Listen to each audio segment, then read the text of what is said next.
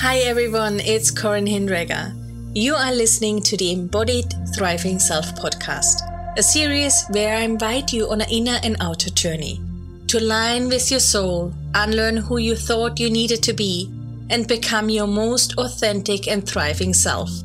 So you too can create the magical ripple effect in your life and business you came here to do.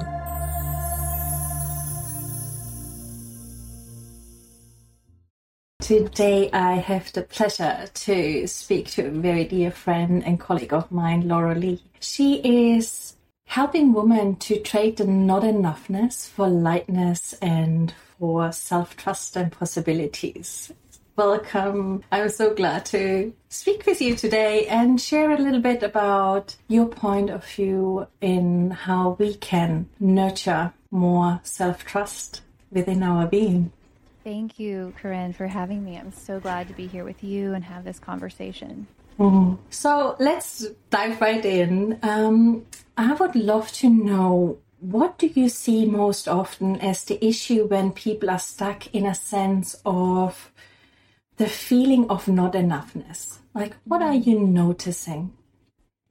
Yes. So, as you say, that the feeling of not enoughness is, we wouldn't register in our head as I'm feeling not enough, usually, right? So it's not a thought that comes out that way, but more of what I see people are experiencing is a feeling of just being stuck in self-doubt.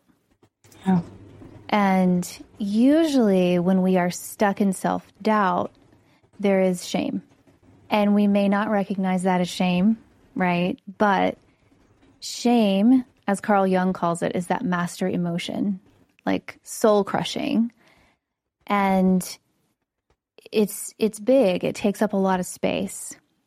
It is that feeling, that painful feeling of I'm not enough as I am. I'm flawed. Somehow I'm flawed.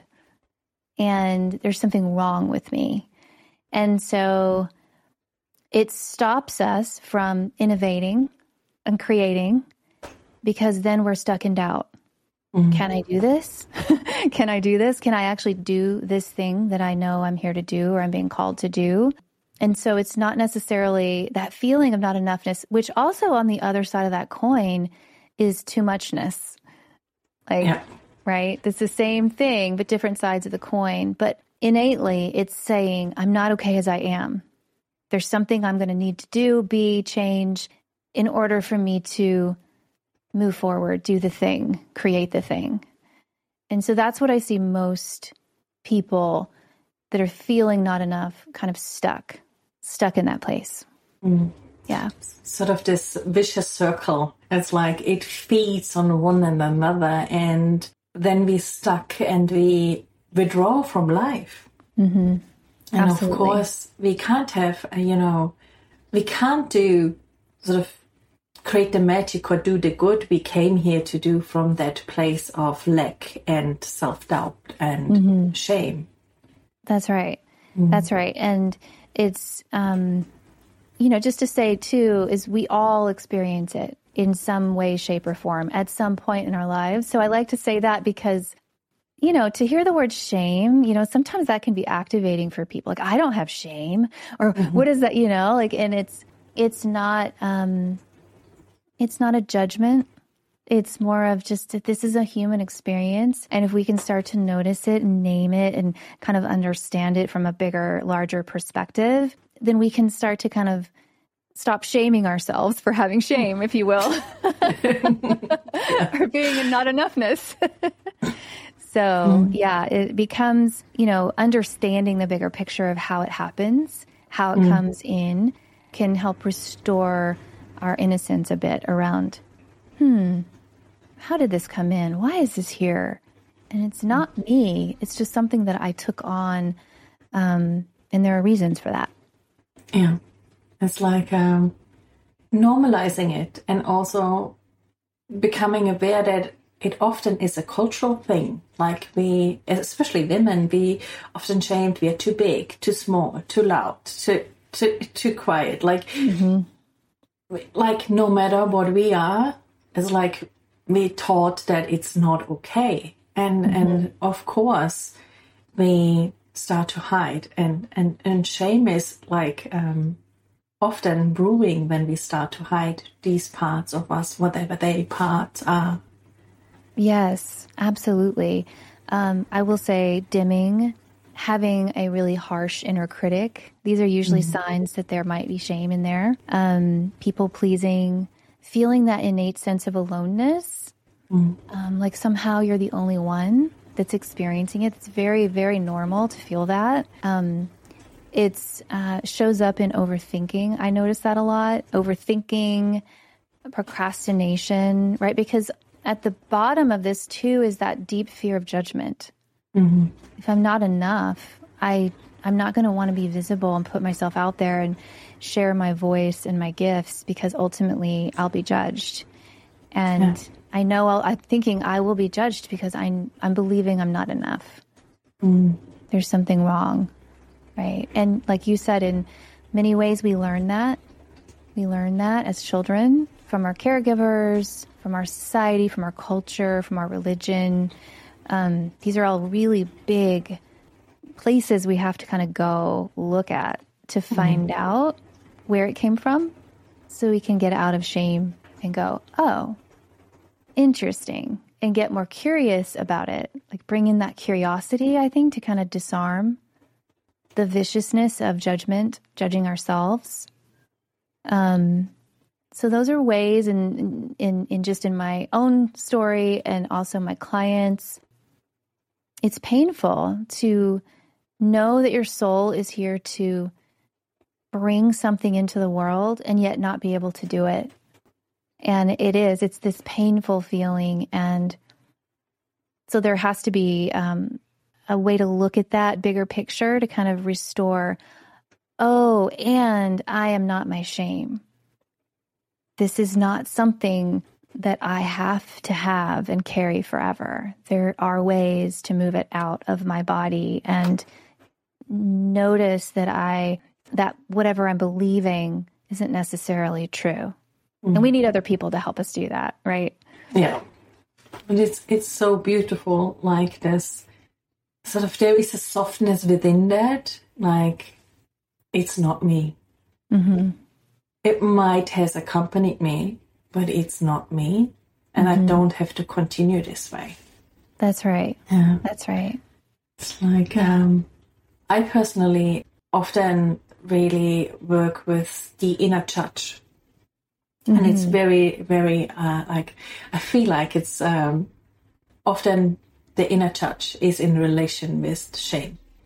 And most of the time, when we start to really become clear on how are we judging, like, what is my judging sort of strategy that I have developed, then we see how often we are judging. And then it can be a little bit a shock to the system when we sort of start to realize how present it is, while before it was there, but we just didn't notice. Do you feel like there is a similarity with shame, that once we start to notice it, that it is more present? Yeah, I would love to explore that a little bit as not a warning, maybe not a warning as such, but just to normalize it, that even if that is present for someone, that's okay and that's normal. Yeah. Yeah, like speaking to the judge and, judging ourselves, feeling judged, and how shame is there and noticing it more. Yeah, noticing when it comes. If you're noticing when you're judging, then you're noticing that there's also shame there. And just even the knowing of that can be hard. What I see too is, we learn to judge. And so that too is not innately something you came into the world with. None of this is really. Yep. So I often also like to connect the dots of, where did you learn to judge? Who was the voice of judgment that you first heard? How did they judge others? How did they judge you? How did they judge themselves? Sometimes we're not aware of how that person's judging themselves, but we are very aware of hearing them judge others. And especially if it was a parent, it can be very hard and become internalized, right? In some ways, we want them to love us so much and connect to them so much, right? That we start to judge ourselves to make sure we are the thing that we know they want us to be, so they won't judge us. And it's like we're taking notes. Like, how are they talking about the other person? Okay, I won't be that. Let me put that in my little notebook over here as that little child, right? Yeah. So that's, I think, a lot of times where that inner judge is born, is wanting that love and connection so badly with our parent or a caregiver that we learn to judge as they judged. Keep ourselves in line. Yeah, I totally agree. And it's like really, it marries with this people pleaser within us. Like we had to develop to keep safe, because when we are liked in our, upbringing, in our family of origin or by our caregivers, then of course we stay alive. But if not, then we have a problem. So of course we develop this sort of pleaser within our experience and mirror back what we are seeing.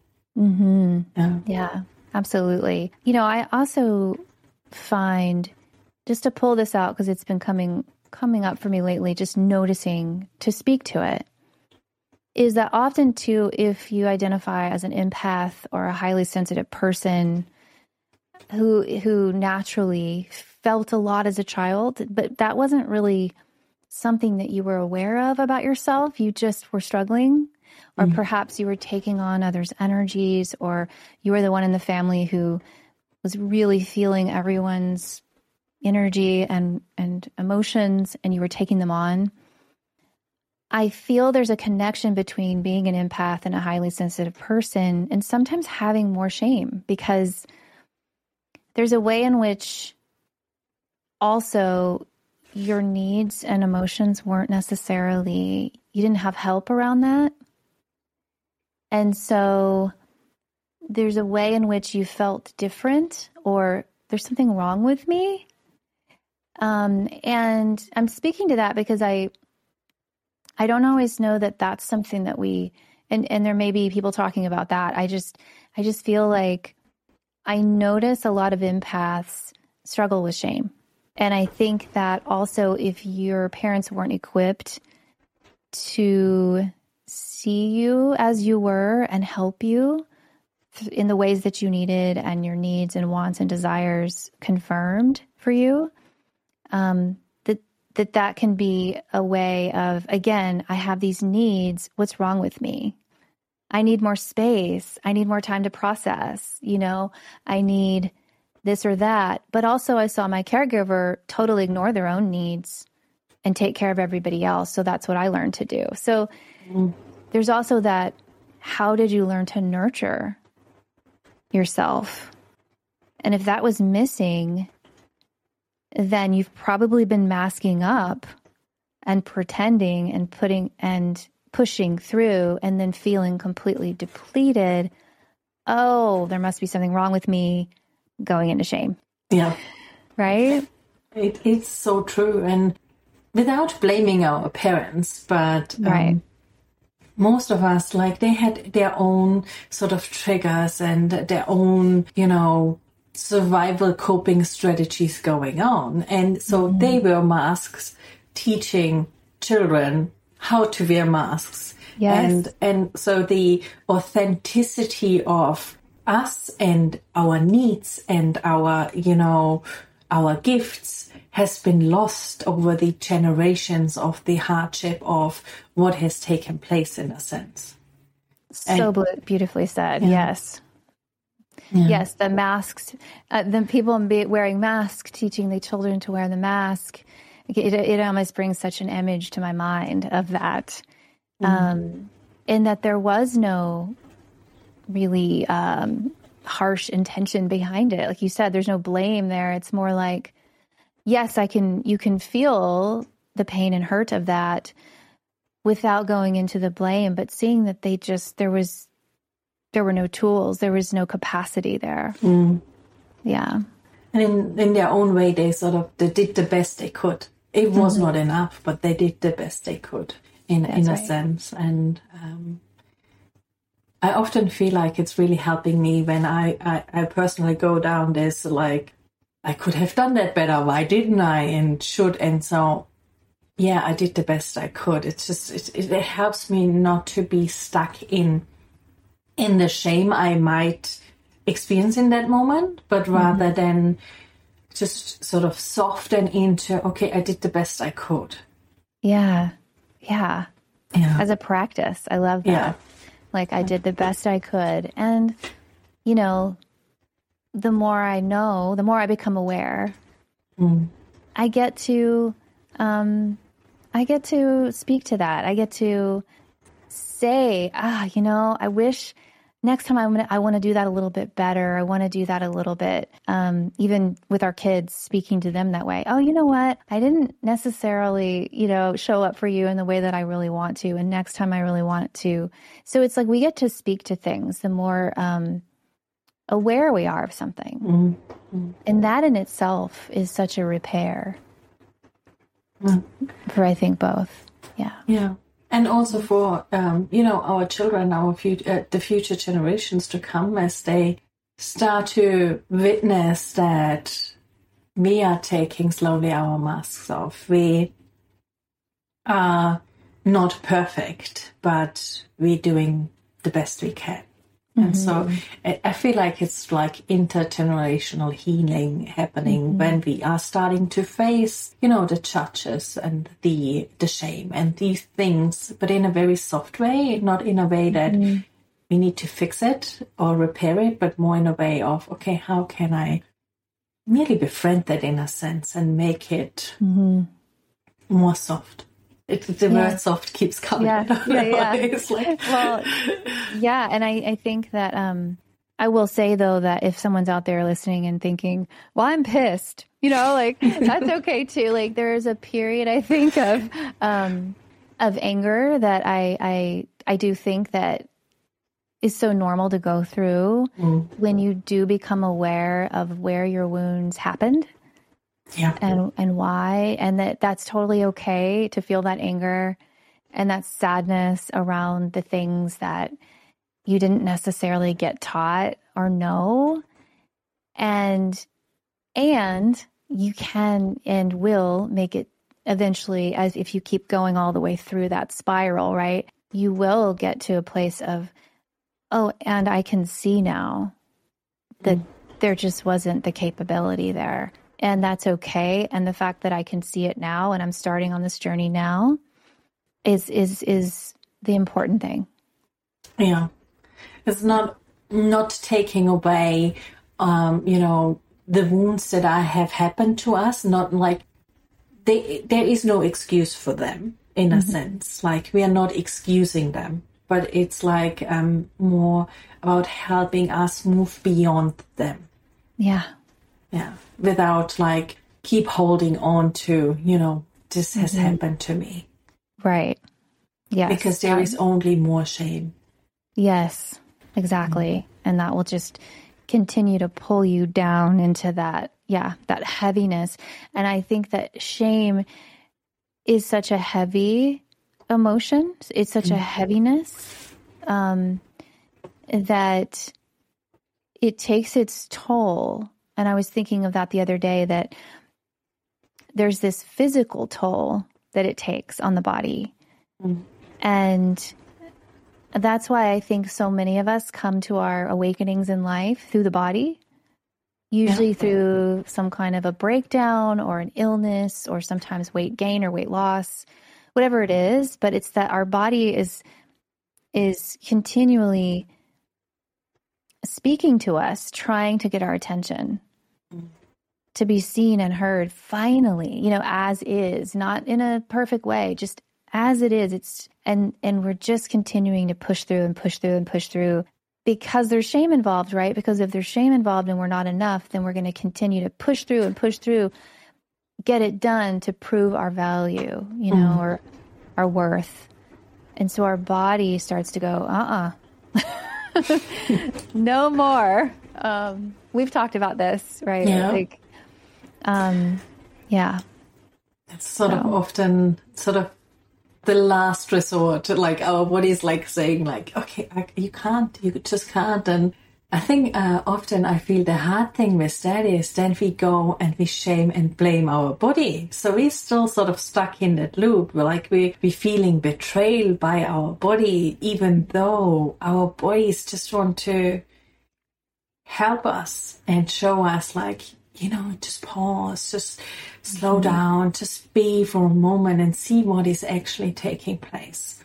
Yes, absolutely. I know this. So, my body didn't have a breakdown as far as an illness, but what my body was trying to tell me was, if I were to step outside and look at this pattern, it was, losing weight, gaining weight, losing weight, gaining weight. It was like this toggle between too much and not enough and too much and not enough. So if I could have or had someone to support me to kind of step back and look in on that and go, what's happening here? And when is this happening? And what's activating this, right? But really it was this feeling for me personally of when I would go into the shame, the not enoughness, the pain of that. And really there were so many unexpressed emotions. So then I would take in more food, right? To try to keep keeping it down. Numbing it down. Yeah. Numbing it down, right? And then as I would do that, my body would grow larger, right? And this was my experience. This is not everyone's experience. And then my shame would say, that's not okay. So then I would come and try to control and fix and diet and lose it.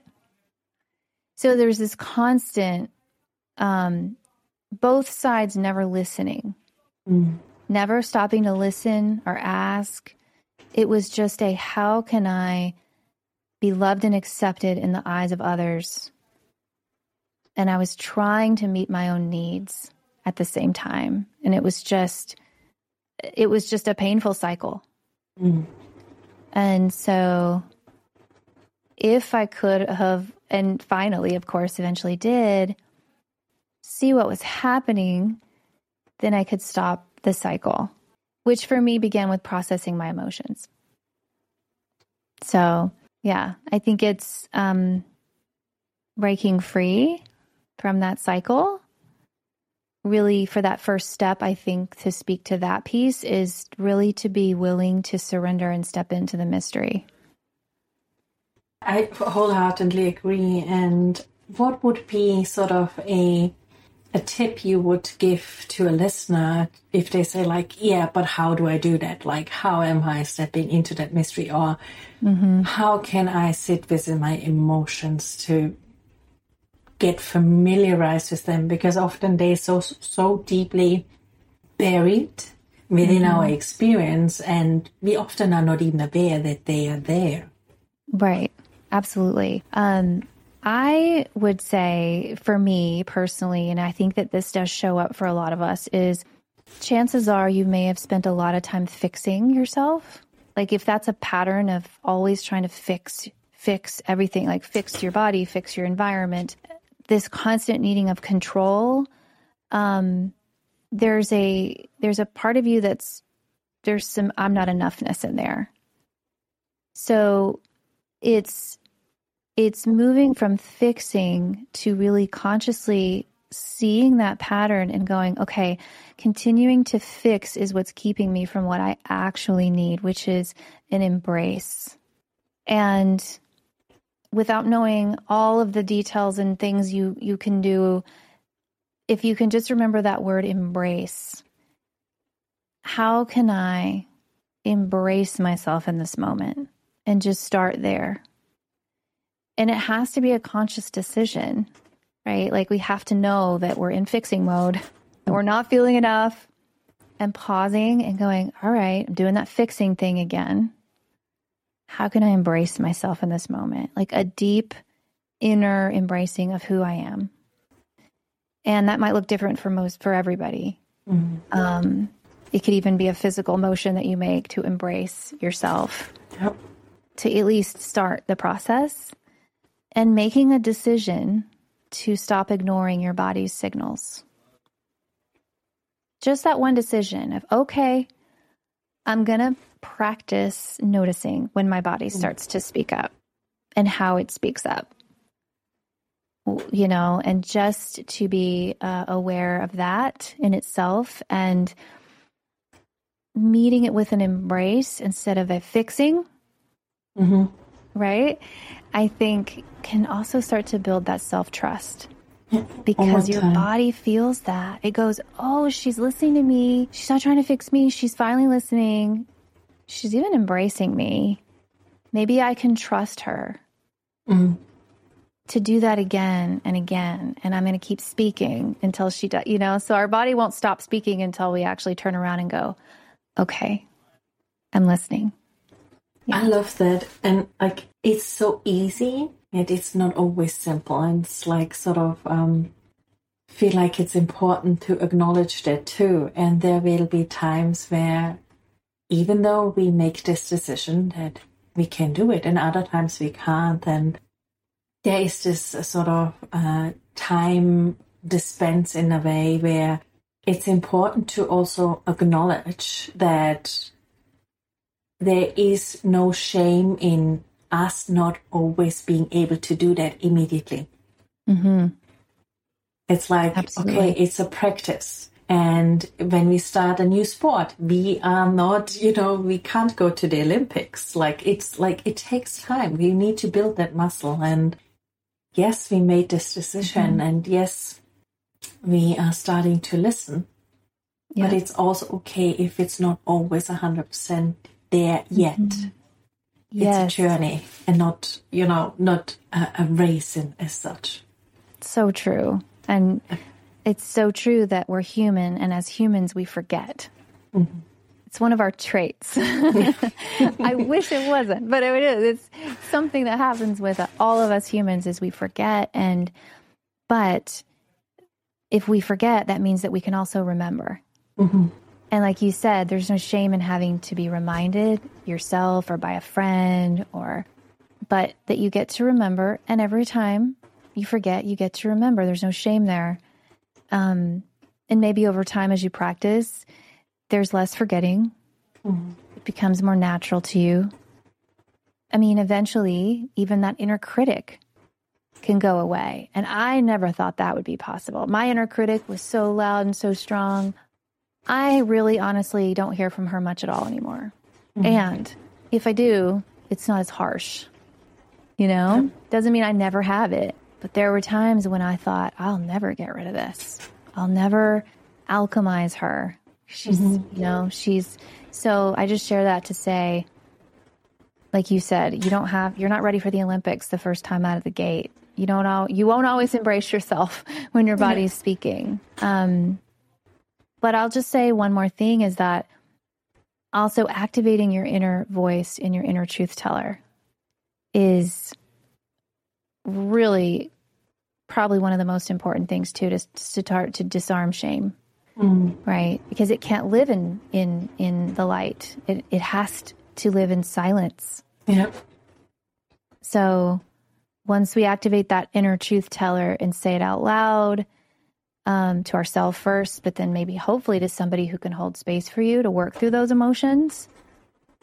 And some of the things that we really do need that other person to witness us and guide us through that process is really that kind of inner liberation that starts to happen from the not enough. I keep getting this visual. It's like often it's like a toddler. Like if they are getting into a cupboard, they know they're not supposed to. Like when you call them out, they all of a sudden they get very quiet and they back off. And it's like, once we name them, it's like, they don't want to be caught. They don't want it. They don't want us to voice that. And so, once we name that, we're taking the power away. Yeah. It feels really good sometimes to just be honest and just say, I'm afraid.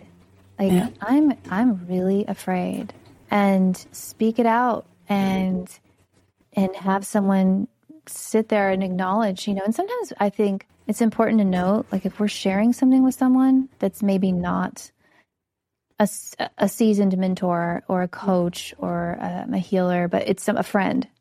I think it's important too to also speak to them and say, I just need you to hear me right now. I don't need you to fix it or give me advice or any of that, but will you just listen? Will you just hear me out? Yeah.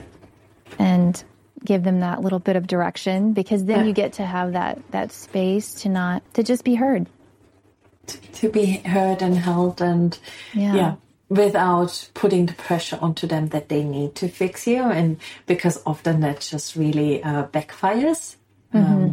And so, but once we sort of set the container ourselves, how we want to be experienced, how we want to be held, it just really makes it easier for everyone. Absolutely. Yeah. I really, really enjoy this conversation. I feel like it's so important to normalize these experiences we are having, to really help us to be us without holding on to perfection, in a sense, like this vision we have created or someone else has created we should or supposed to be. Yes, and get out of that fixer. Yeah, it's such a freeing experience to move, I often say, from that fixer to creator. Like, when you start to like kind of let go of the fixer, can be kind of a safety net, right? Because if you're fixing, you don't have to, sometimes that's easier. It's painful because you're still like, ugh, I had to fix myself. There's something wrong with me. But it also can be a place to hide. Yeah, and not just hiding, but it's like we are busying ourselves so much that we don't have to face what actually is taking place. So we might stay stuck in a relationship or with a offer or with, circumstances in our lives we really know we have outgrown. But as long as we are fixing something else, we don't need to look at that. So we don't need to go through the discomfort of the motion to make a change there. That's right. Yeah. Yes. I often say in my own weight loss, weight gain journey I was sharing about is, it was one big, massive distraction for me from what was actually going on inside that needed to be witnessed and processed. And that other stuff was just this massive distraction from that core wound and fear that was happening inside. And, so moving out of that fixing to creator requires courage because the creator is willing to get messy and not know exactly what's about to happen, or how to do life differently. But that's what we're here to do as humans. We're here to innovate and create and bring our gifts into form into the world. And the pain of not doing that too, I think at one point, at least for me, it became greater than staying stuck. Yeah. I do feel that I had very similar experience. Sometimes we at that crossroads and we have to decide. And there is it seems there is no other way but to face whatever we don't want to face. It's like, okay, we need to go through it. There's no other way. Yes. Yes. And there's one thing I heard the other day that I'll just share is, sorry, there's a fly here, Elizabeth Gilbert was in an interview from several years ago, but she was sharing about, I think he asked her about a creative life.